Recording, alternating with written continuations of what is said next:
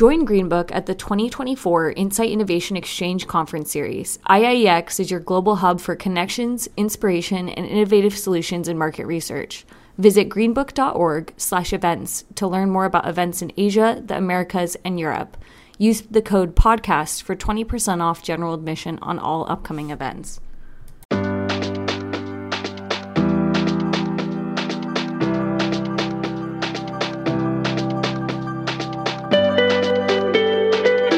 Hello, everybody. Welcome to the Green Book Podcast. I am Lenny Murphy, your host.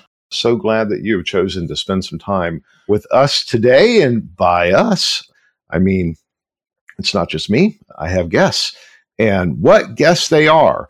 These guys have been here before individually, and now we're having them back collectively. So the second time appearance for Dave McCaughan and for Grant McCracken. Dave and Grant, welcome. Hey, nice to see you, Lenny. Pleasure.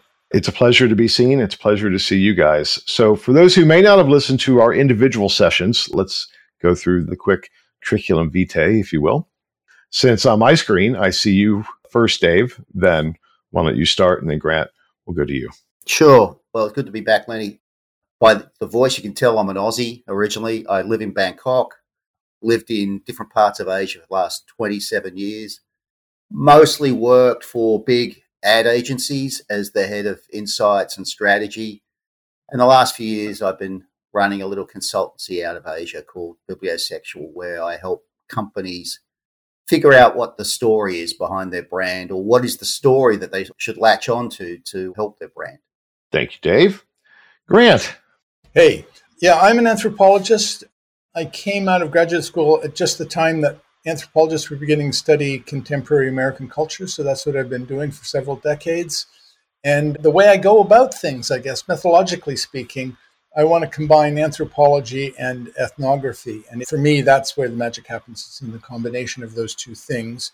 And increasingly, I'm adding a third term, and that's what I call the Griff Observatory, which is kind of not so much now listening to consumers or tracking the culture from which they come, but trying to get a glimpse of the future as I think I see it unfolding in the near and middle future.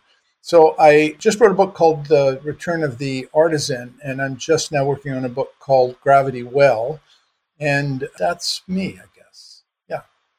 So Grant, the reason that we're here is actually on the last time you were on, we talked about this idea of the watchers on the wall, which was a term we both seemed to really gravitate to.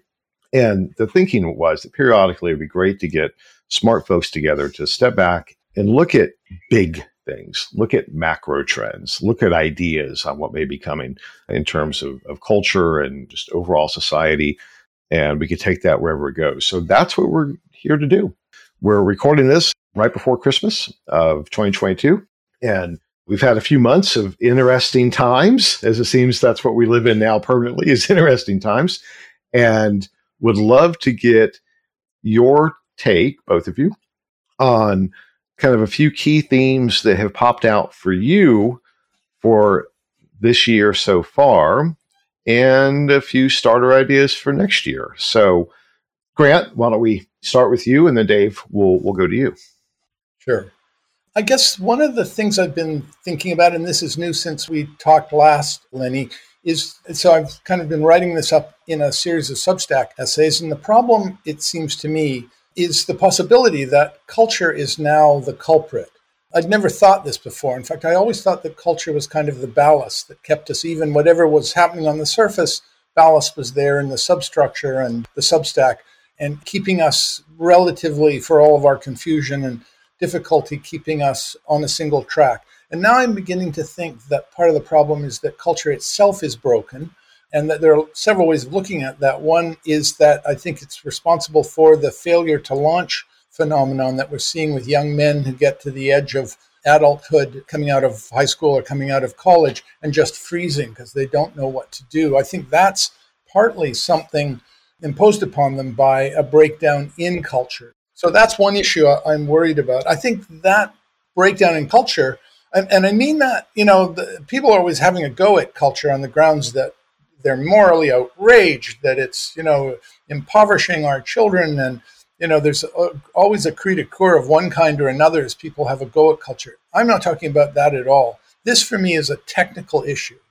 Our notion of culture is broken at a deep level in a technical way. That's my supposition. So that's what I'm concerned with. And I think, as I say, it helps explain FTL. I think it helps explain the missing middle of American politics. Sorry, Dave, to be parochial in that sense, but my focus is always American culture. And then I think it makes things enormously difficult when it comes to marketing and branding, to the extent that we no longer have a common language and a single set of preoccupations with which to work.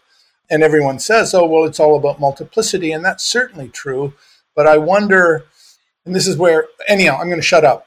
That's where those are some of the things concerning me at the moment.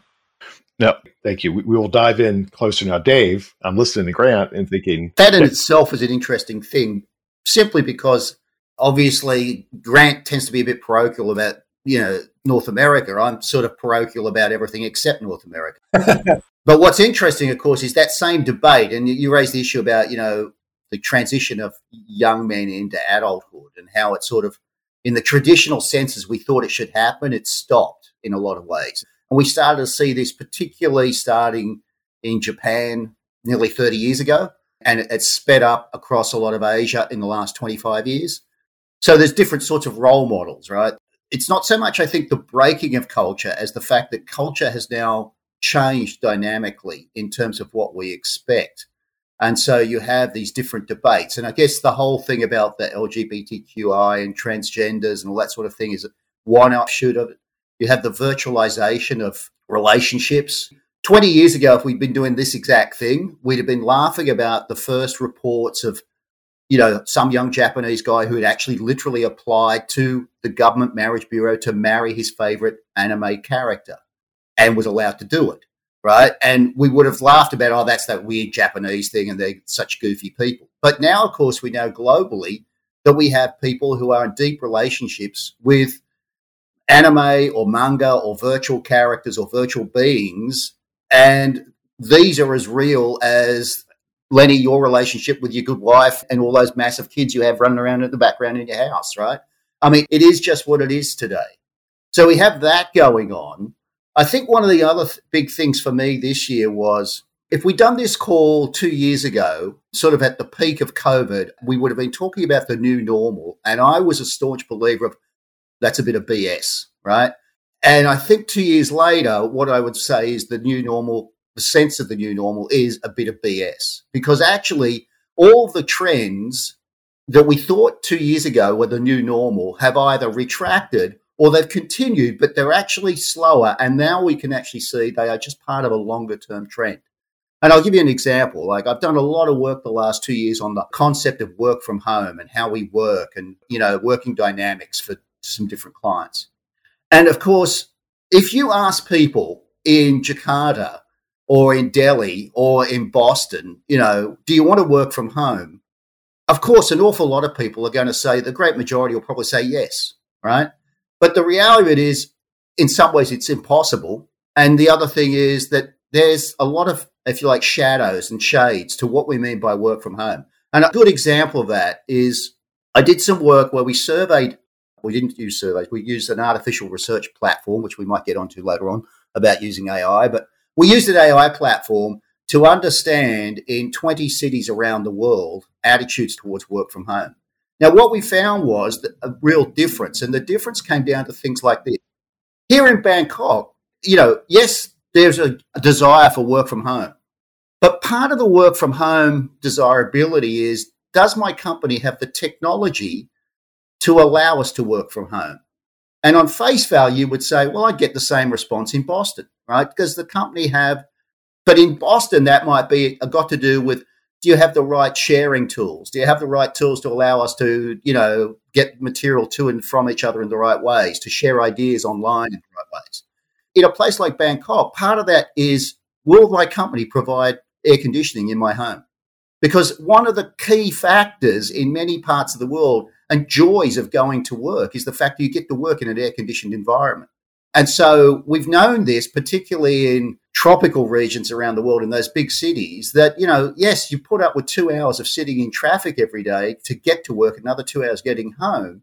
But part of the joys of that was you spent 10 or 12 hours a day in an air-conditioned environment. So that's part of the work from home technology that has to be taken on board.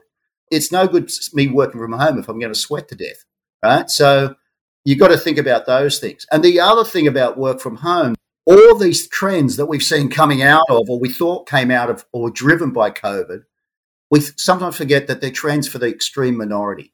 And so a lot of statistical evidence around the world sort of thing. When you say work from home, who are you talking to? Because it turns out that 97% of all jobs in the world cannot possibly be done from work from home, because they actually involve being somewhere else from home to do the job. And we're talking about everything from working on farms to working in factories, most service jobs, et cetera, et cetera, et cetera. So, work from home is actually a very elitist concept for a very few. And it might apply in North America in ways that doesn't apply at all in the great majority of the rest of the world. And so sometimes when I get onto things like this or panels like this that are international stuff, we've got to take on board those things. What's the reality in the different parts of the world of trends that we think are happening? So I'm listening to both of you, and I see some connective tissue potentially. And I was actually doing a podcast earlier this week, and we're talking about the role of empathy. And it got us into this whole idea of what human connection really means. And one of the things that I had talked about, and I think that there's some relevance here, is not just the positive disruptive influence of technology, but the negative disruptive influence of technology in disintermediating relationships, disintermediating our ability to actually engage. So, Dave, to your point, I've worked from home for 20 years, right? But I'm an antisocial asshole. So it's not that big of a deal. But other people don't appreciate those things as well because they need that human interaction over and over again. And I think that there's a component that's developing and is affecting culture, and particularly, Grant, to your point of the, let's call it, millennials and below, for lack of a better term, where they're losing the ability to engage and talk and share and interact with other humans in the way that we always have throughout history. And that is creating, I believe, in my sense, is, I have no data to back this up, it's just a theory, a artificial reliance upon technology. It's like eating sugar, right? I mean, it's a substitute. There's no nourishment there. And there's no nourishment in the engagement with anime characters, right? Or, somebody marrying their AI assistant or what, that movie a couple years ago with Joaquin Phoenix. But I think those are real things, that there is an angst that is developing in our society that is driven by this sense of disintermediation and disconnection with other humans that does have profound and potentially severe consequences, certainly in America, potentially globally. I've tracked the issues going on in Japan as well, Dave. And I think that's, I don't know what to do with it, but it seems like there's an issue there. And it makes it really hard for us to be able to, as marketers, to understand this changing psychographics and the emotional profile of consumers and their needs, and just as people to figure out where do we go from there. So, Lenny, as you say that, one of the things that always sticks with me is, Grant, you and I sort of in the same age bracket, right? And we grew up in a world where we watched television, we read some comic books, we went to the movies, etc. But an awful lot of the role models that we saw on screens or listened to on radio or read about in magazines and stuff were the inevitability of growing up. And, before we started, you asked me about, going to visit family at Christmas and kids and grandkids. And we grew up with that world, right? So if you think about it, whenever you were growing up in America or Canada or Australia, we were watching television and we were forced to watch only whatever it was, 3 or 4 channels as we grew up. And because of that, we ended up watching shows that maybe mum's dictated or dad dictated or our younger sister dictated or whatever, right? And so, but a lot of those things were about the inevitability of family and the inevitability of then having your own family. And this was the norm in mythologies, in the way folklore, in everything throughout history. But now you have whole generations that can be brought up. And again, if you go to Japan, for example, a recent study I read pointed out that if you were under 30 years of age, a male in Japan, you may have lived your whole life watching anime and reading manga. That's your prime source of entertainment and stimulus. And the point was made that the top 10, over the last 20 years, the top 10 manga and anime streams, whether on TV or video or just reading the books, none of them involved a family situation. None of them had a character who ever got married or had kids. None of them.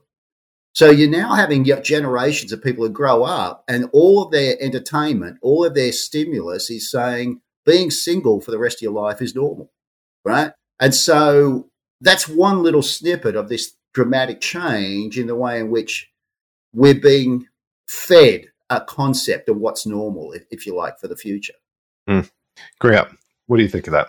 Yeah, I'm uncomfortable with the idea of we're being fed. I think one of the things that characterizes the contemporary world is that there are no captains of consciousness any longer, and almost none of us, are naive about what we get from the media. I think people are superbly good at viewing and thinking about what it is they're viewing and making life choices in a way that perhaps they were not so good at, perhaps after World War II, somewhat clumsy and clueless and conformist.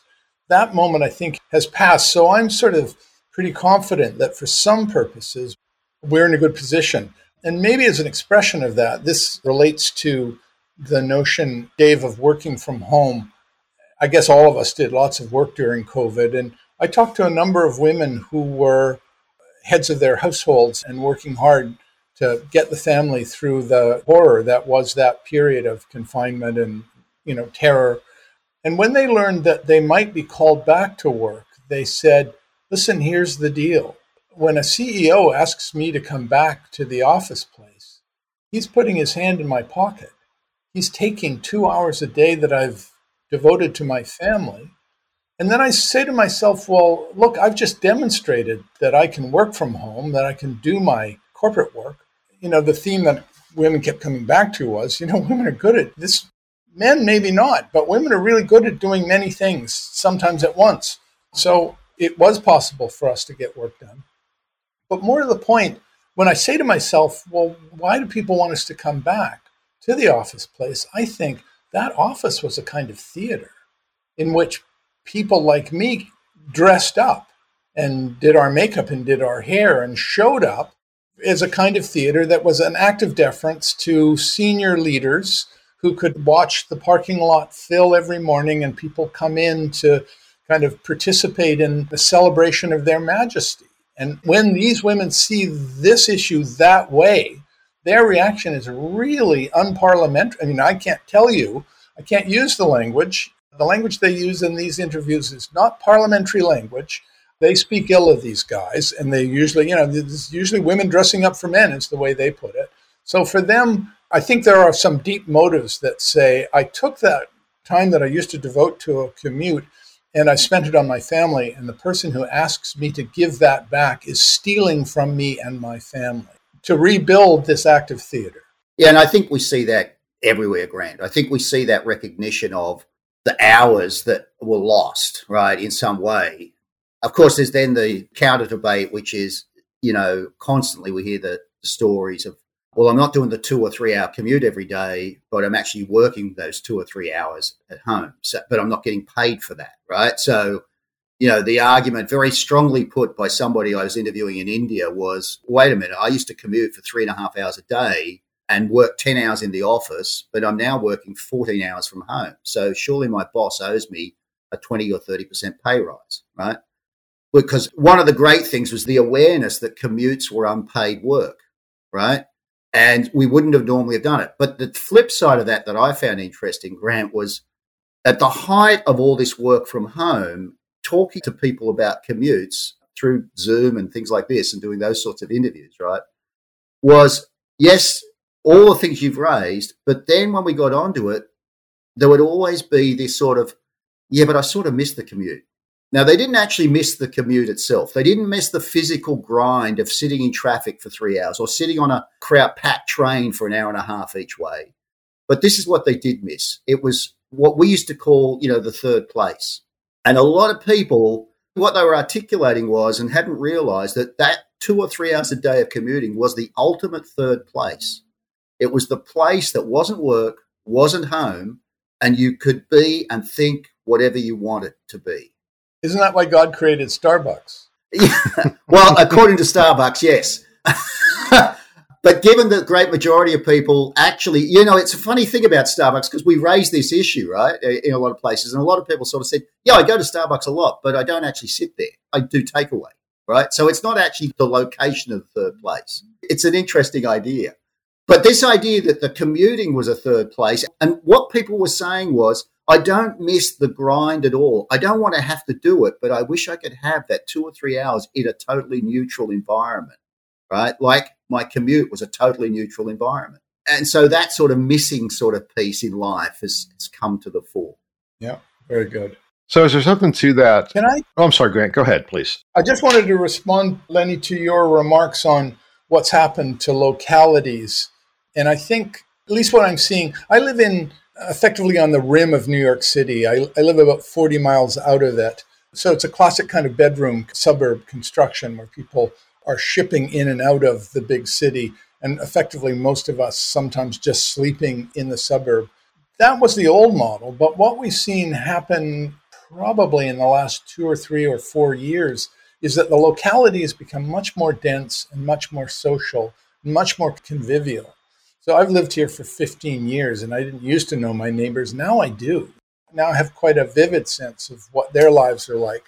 More to the point, the artisanal revolution has created the small town at the center of this suburb used to be pretty ordinary, and it was sort of embarrassed about the fact that it wasn't New York City, the grand and sophisticated place down the road. But now it's filled with really interesting artisans, cheesemongers and bakers and butchers and these exquisite little restaurants. All of those have sprung up as people follow the mandate of Alice Waters and the artisanal revolution. And so the locality has its own centers of gravity in a way that it didn't have to. So that just, at least for this locality, there are some good things happening. Yeah, actually, Grant, I just, I'm not sucking up, but I just finished reading your latest book. And I'm so sorry. No. And one of the interesting things is, I've read, I guess, most of your books over the years, and sort of, it's always interesting to me because, of course, yes, you do take a very North American, center to these things, but always an element of truth everywhere, right? And of course, if you take the artisanal, it is true that in cities all over the world, we've seen this happening on the fringes of the cities, right? More likely. We've seen this happening for quite a while, right? Where, it was started with the waves of the bakeries, right?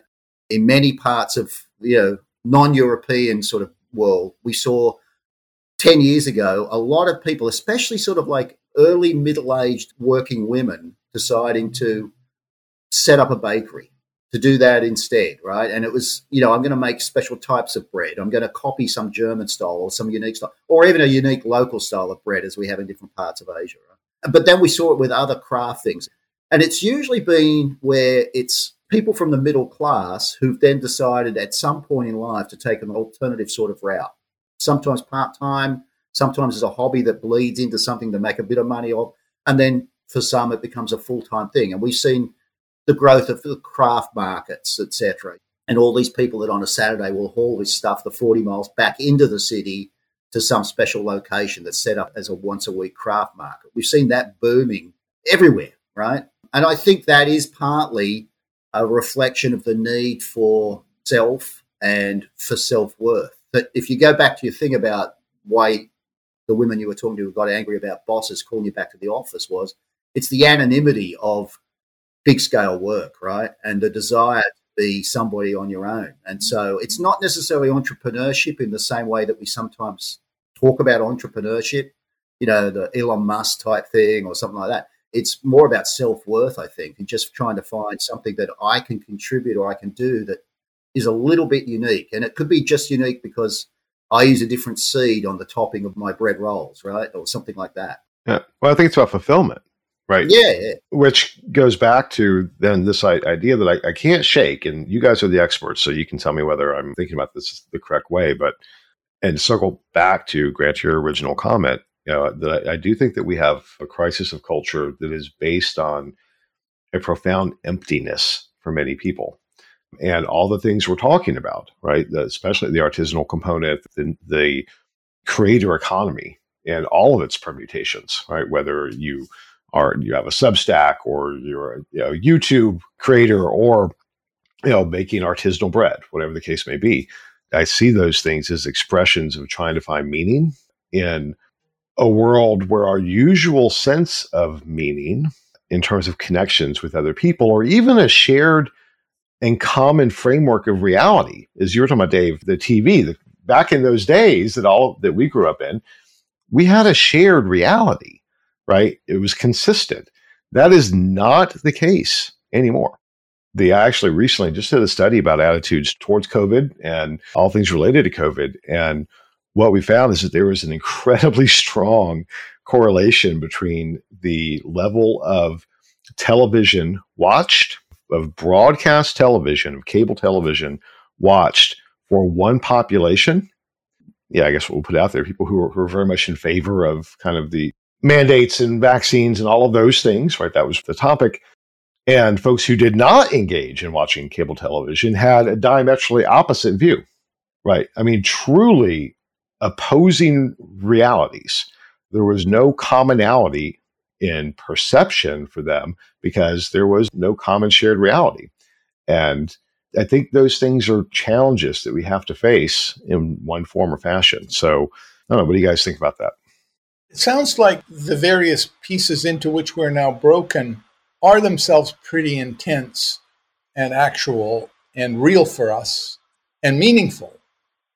Are they? Or well, I think we're creating our meaning, right, Grant. So I guess, and I haven't voiced it this way, but if that supposition that until 20, 30 years ago, culturally, there was a fairly consistent shared reality. Part of that did have to do with the information that we were ingesting and how it was delivered to us, et cetera, et cetera. And of course, we all had individual opinions, but we were operating from a shared and common culture. And since that has been fragmented, and I think predominantly because of technology, and I don't mean in the blaming way, technology has just enabled lots of different channels, lots of different permutations. It's freed creativity in many ways. It's freed information in many ways. And that's created lots of fragmentation. But maybe the flip side of that information democratization and freedom has been a sense of social isolation that is having, dare I say, a spiritual impact for us, an emotional impact. Is it impact. Isolation or separation? I mean, I think right. That's the thing. It's, again, maybe it's, old white men of our generation sort of look at this and go, but everybody's not thinking the same way. Right. Whereas, when I talk to my own kids who were raised in different parts of Asia and stuff, or whatever, but when I talk to younger people across Asia as a mass, right, what you find is it's more about their self-identity is different, and they're fine with the fact that self-identity is different, right? So, it goes back to a whole bunch of the social debates we've had. I mean, the LGBTQI debate, and sort of older white men find it hard to come to grips with it generally, and younger people sort of say, yeah, it's fine, right? You be whoever you want to be. It's fine, right?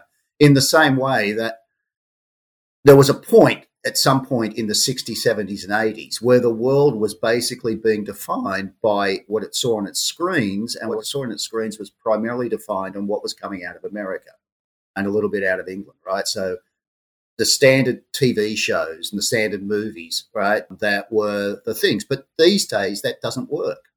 We've seen like the rise of the Korean soap opera over the last 20 years as maybe one of, if not the dominant TV content in the world, right? The rise of Korean pop stars, right? And BTS, the biggest band in the world, right? Now, 20 years ago, if you'd said to us that you could have a giant band that came from anywhere outside of America or England, it was, remember when we were young, like if you found a band that was out of Germany, you thought that was a real freak show, right? Now it's different. I can remember 10 years ago talking to the guy who was I can't say which company it was, but he was running the biggest language learning company in the world. And he told me, well, the fastest growing language in the world is not English, it's Korean. And the reason for that was young people around the world wanted to understand what the words meant on the songs they were singing. Wow. So, this is where we've got to start to look at things. It's very, very different, right? And it's a different thing about, I agree, Grant, it's not as simple as to say that we just used to have a single role model and then we all reflected what that role model was. But the truth is that we do know that the choices people make of what they watch, entertain themselves with, educate themselves with, will affect what they do, right? And the fact is the models are very, very different, very diverse. Yeah. And we make choices. We make weird choices about who we are. I mean, this past week, the world's biggest sporting event in the world was held, right? The World Cup final. Now, I don't know if you read about this in America, but were you seeing what was happening in Bangladesh about the World Cup? No, right? So for some strange reason, Bangladesh, which is not a very good footballing nation, right? But they love football. So they adopted the Argentina team.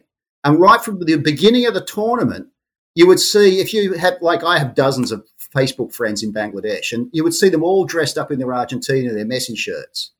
And as the tournament wore on, it got bigger and bigger. And there were outdoor big screenings in the major open areas of Dhaka with tens of thousands of people went to watch Argentina play. Now, it got so big that around the time of the semi-final, Argentina became aware of this. And the Argentinian TV started showing film of Bangladeshis en masse supporting Argentina. And it got to the point where, for the first time ever, the Argentine government appointed a full-time ambassador to Bangladesh and signed an economic agreement, which they've never had before. Now, think about this. This is two countries on the other side of the world that have absolutely nothing in common. It was a freak show. The day of the final, Bangladesh went absolutely nuts when Messi won. Now, this is the world we live in today, where it's fine for one nation to identify as another nation, if you like. Yes. Fabulous. Right? I mean, Grant, it's the sort of thing that, anthropologists drool at, right? It's like, well, that's what a thing. What is this going on here with this, right? But it is because we can be very selective of like, this is who we're going to be, right? Yeah. And we're not frightened of the difference in the heterogeneity that enters our life when we're suddenly Argentinian, despite the fact that we live in Bangladesh. It's kind of all good as far as we're concerned. I liked Lenny's point about, I wonder, in fact, if fandom isn't one answer to Lenny's concern. There's nothing more joyful than fandom. You watch people celebrating a win, and there's just the madness and the joy of what they're experiencing. And fandom is so intense and so locating and so dense and so fights the enemy you're talking about, Lenny, I think, that even when you lose, your life is meaningful and the experience in a strange kind of way is joyful. You're out there in the street with all those people mourning. There's this kind of density of the connection you have with all of these other mourners. Anyhow, so there are still moments when, and I think, people have been talking about this recently about, what's the definitive version of a song of popular music. And it used to be, it was the song is laid down on the best track in the best studio. That was the definitive version. And now people are saying, no, who cares about the studio version or versions of a song? It's really the best performance. And were you there? And if you were there, the cred that comes from you being able to, I heard Jimi Hendrix when. We'll talk about a dating reference. There it is. But that notion, right, that what matters to you and what matters to you and a community of fellow either joyful people or suffering ones is actually happening in a temporal moment. And that's kind of interesting too. And that's almost back to the locality thing I was trying to talk about in my little community. It's about, people can come and go, move in, move through this community, but unless you've lived here, and we're not being snobs about it. There's no snobbery attached to residents in this community. But that you live here and that I live here gives us a connection it didn't used to give us. So I'm wondering, Lenny, if it's possible, whether we're smuggling in new variations on the connection theme. Soccer stardom, living in a little town in Connecticut, that sort of, maybe we're finding new ways to make the connection. But even as it looks like, if we can't get our kids out of childhood into adulthood, something's broken, and our culture stands condemned of having If you can't do that, you're effectively done as a culture. And that seems to be true of us these days. Have either of you seen numbers for these kids in crisis? Depends on what you define as crisis. I saw numbers recently this week about the number of kids that were on medications for, quote unquote, psychiatric or emotional issues. And it is staggering, like, oh my God type of numbers. Right. So some of that's kind of touted as being, long tail of after effects from the COVID crisis. Maybe. I'm sure it's a piece of it. I have a hard time buying it's all of it. I think that aggravated issues already there around disconnection. You said community. And I think that's actually a really great frame of reference for this, right? What does community give us? It gives us a sense of connection. It gives us, we're a part of something.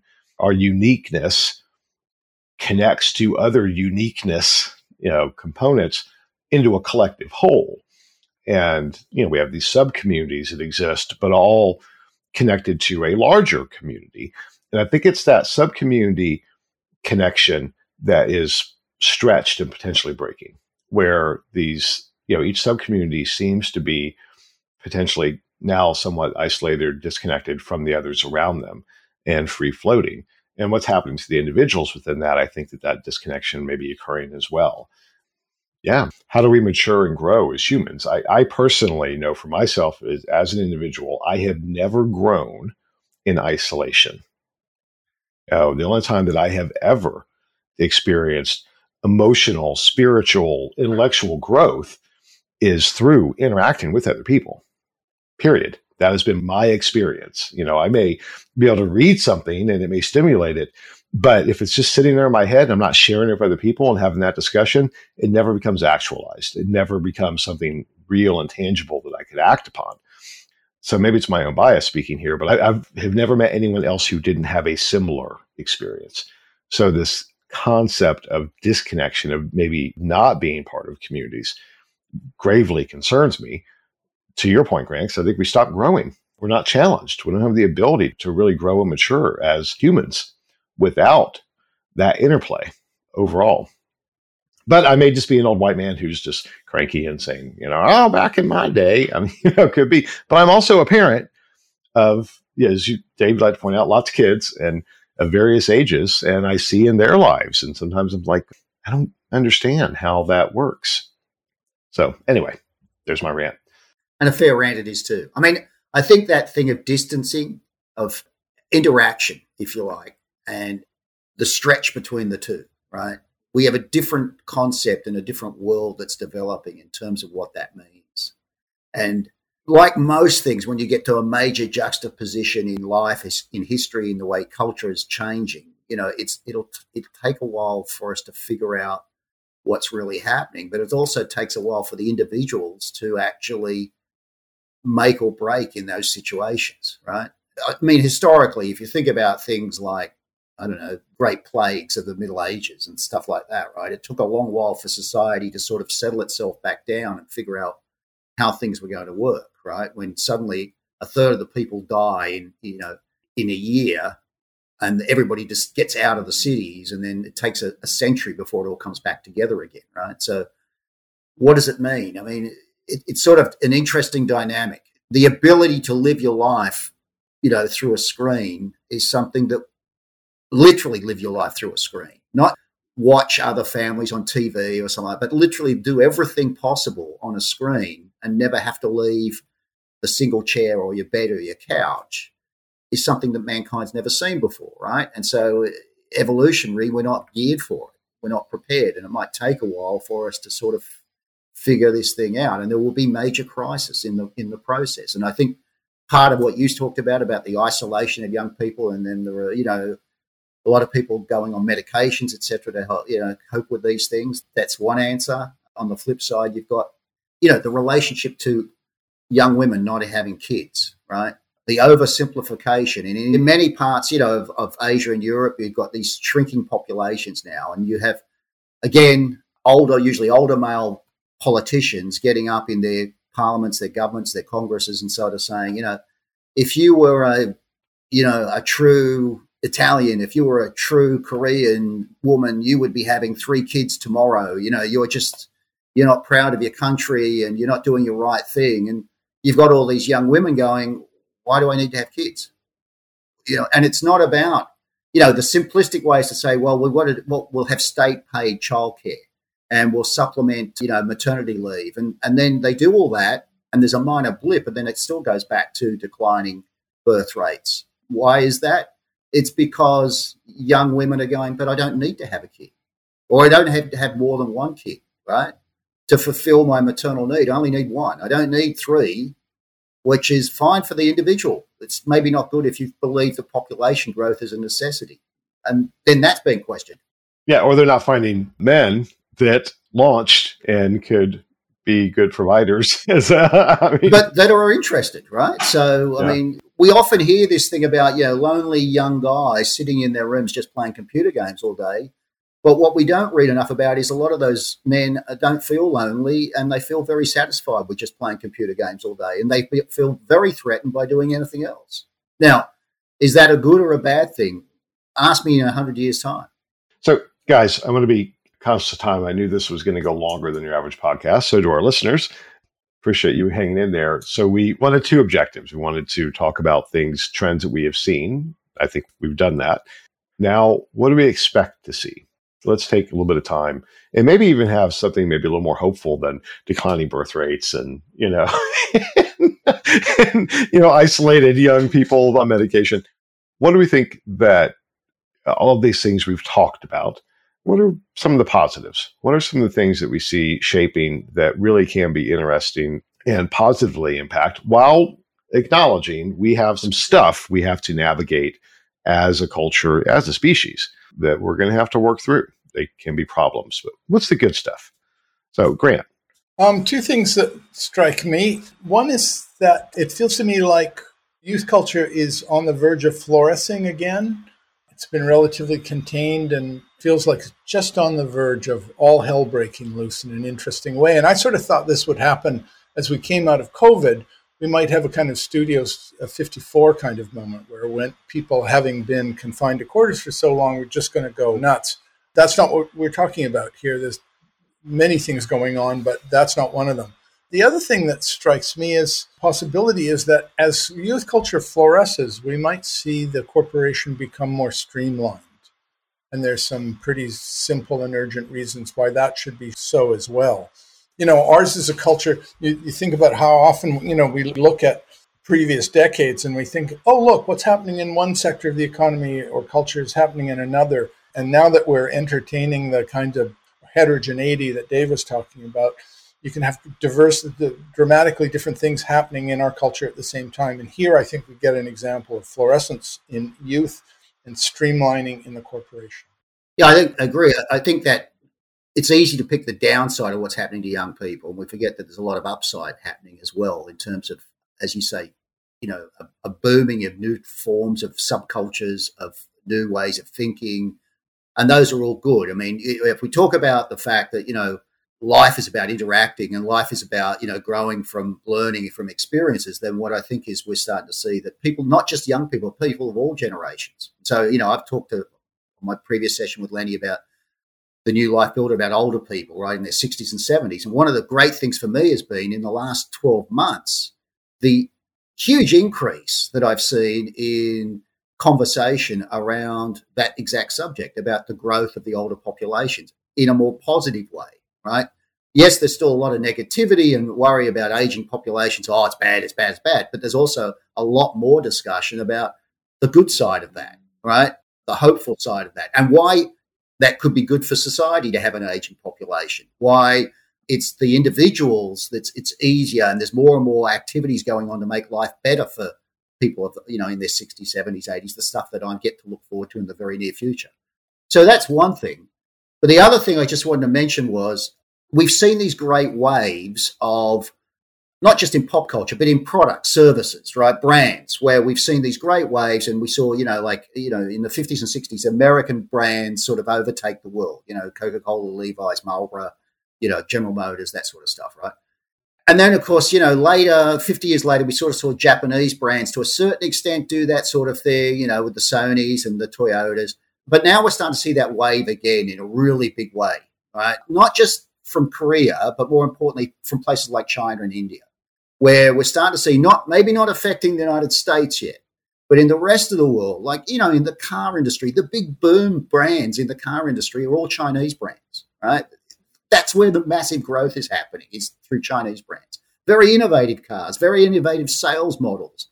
We're seeing that with mobile phones, right? We're seeing that with all sorts of technologies. And put aside that it's Chinese, what's interesting to me is we're starting to see these new waves of products and services coming from places that even 10, 15 years ago, we didn't think produced much, right? We didn't think they had much to offer. And so we're starting to see that change. And there's a change in the global dynamics of trade and economics again, but it's also a difference in the way in which people, again, I think of opening up to, oh, yeah, that's cool. That's cool. It comes from China. Great. It comes from India. Yeah, that's interesting. Let's try that, And so there's a lot more of those things. And a lot of that, by the way, has been led by the traditional technologies like gaming, right? And the way in which we've adopted games from all over the world without thinking about it. And then later on, we find, that game was developed by X in such.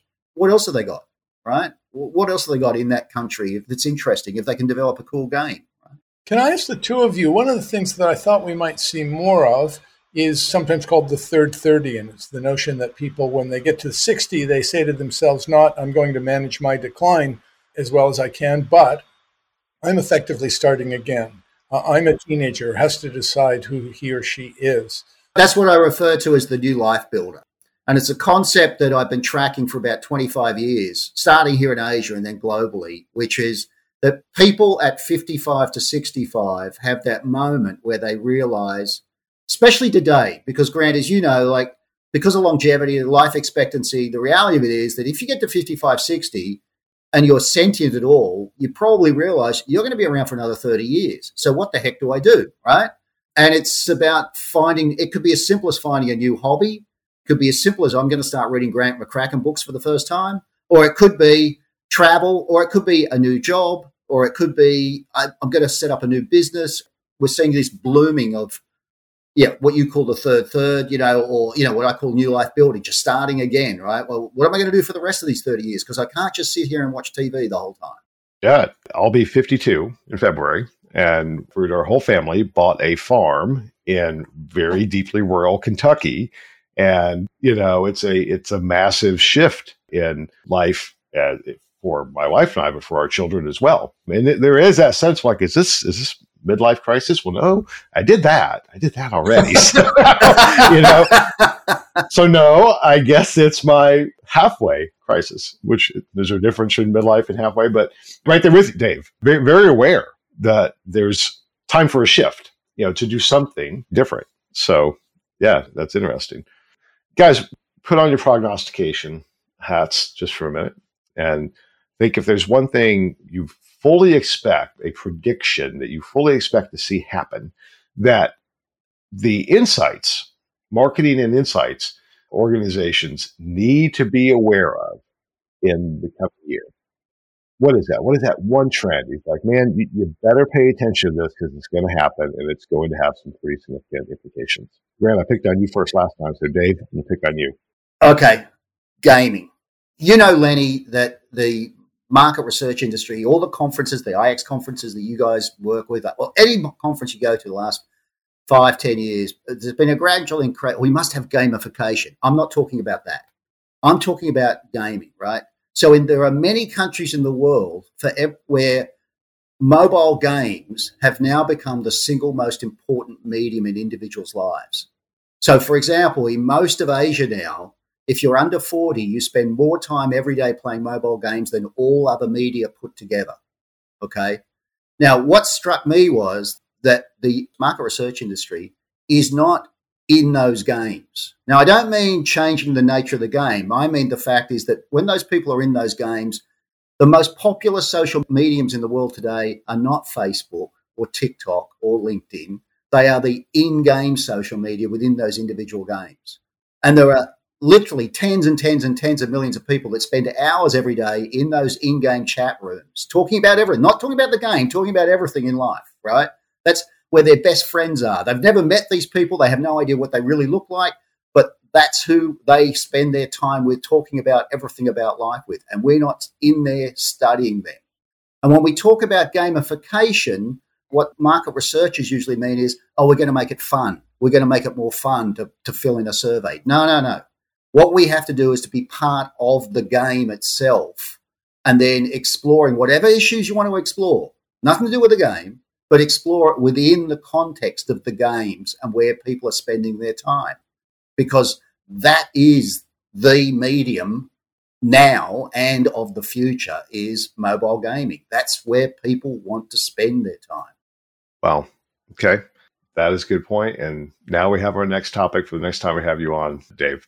So, yeah, I did not realize that statistic. Okay. Got it. All right, Grant, blow my mind again. You got something else? Right. Yeah, that was excellent. I think the thing to keep an eye on is the reality that those who are watching CPT, GPT, and chat AI suddenly awakening, as it were, the creature is now stirring in the lab and about to duplicate acts of consciousness that are indistinguishable from human acts of creativity. So that's coming. In any case, with that aside, the world will continue to fragment. That's something we've talked a lot about, and to speed up. And that means that the black swans that disrupt companies will themselves multiply, so that our client base will be in a state of uproar as they find their industries suddenly changing. We will, and blue oceans will continue to multiply. As all of this change happens, the smarter, the more aggressive, the more entrepreneurial agents in the world will seize the opportunity and create something. And that, somebody's blue ocean is eventually somebody else's black swan. So that means there's more for us to track. There's just more in the heavens out there for us to keep track of. And as we said tonight, a lot of that stuff will just be blip-like. It'll just come and go in a moment. But some things will line up with one another. And that's the thing I'm trying to get at with this gravity well notion. You see moments where things are drawn together, and when they become a single thing, that's when they can have extraordinary powers over the lives of consumers, and they begin to matter, I think, for us as people who do marketing research. So that's, I think, for me at least, I won't presume to speak for other people, but that's kind of part of the game. Part of the name of the game is casting the net wide and tracking all that stuff that's happening and watching for things that will extinguish themselves and come and go, but other things will line up and begin to exercise a gravitational effect on our clients and the consumers that we study. Okay. I like that as well. Of course, when I hear gravity well, then I also think, what about the black hole? And so we need to avoid that if we can. But, all right. So first, before we head into final thoughts, I hope that you too have enjoyed this as much as I have. I hope our listeners have as well. And let's do this again in a few months, because I do think it's important for folks just to come together and take this broader perspective of things. Whether we're crazy or not remains to be seen, but at least it's certainly something to think about across the board. So thank you both for that. So final thoughts. And as we do final thoughts, where can people find you and engage with you? So Dave, why don't you go first? I guess my final thought is that we all get stuck in these narrow little pathways, right? And so sort of look at the bigger perspective. One of the things that I love is the world started opening up and going back to conferences, right? Not just the online ones, right? And the joy for me, without overselling it, has always been you go to a conference, not for what's up on the stage, but for the conversations you have in the corridors, right?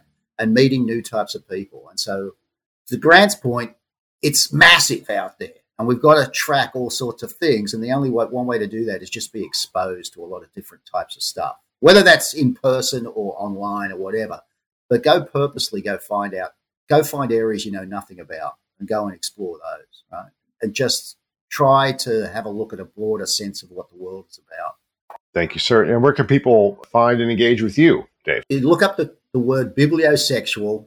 There is only one website that uses that term, and for obvious reasons, because nobody wants to be thought of as a porn site. And that's where you'll find me. Except for you, Dave. And you're the only one that can pull it off, actually. So, yeah. All right. Thank you so much for taking the time. Grant, final thoughts, and how can people engage with you? Final thoughts, man. I guess my feeling is that, for myself at least, I can choose between just the thrilling sensation that the world is constantly on the boil, and just thrilling to be alive and have the kinds of instruments and measurement devices and detection devices we have at our disposal now as the world has just got so interesting. That's really thrilling. The downside, of course, is the hyperventilation that creates in you as you realize you can't possibly keep track of all of this stuff. And that sense that your head is going to explode if and when you try to do so. So it's a weird kind of sensation, but on balance, I think thrilling and fun. So I've got a thing going on Substack, and I publish sometimes on Medium and sometimes at cultureby.com and sometimes at mappingthefuture.com. That's mapping-the-future.com. And yeah, that's me. Thank you. It's great to have diversity of ways to connect, right? So yeah, totally. And by the way, if you don't subscribe to Grant's Substack, you absolutely should. It really is great stuff. So that's it for this edition of the Green Book Podcast. Thank you to our listeners for joining us as we tried to dive deep into some thorny, weighty topics and hopefully come back up for air at the end. So we'll leave folks on a positive note. Thank you to our producer, Natalie, to our editor, James, to our sponsor. And thank you, Dave and Grant, for taking the time to share your brilliance with us. We will do it again at some point in the next few months.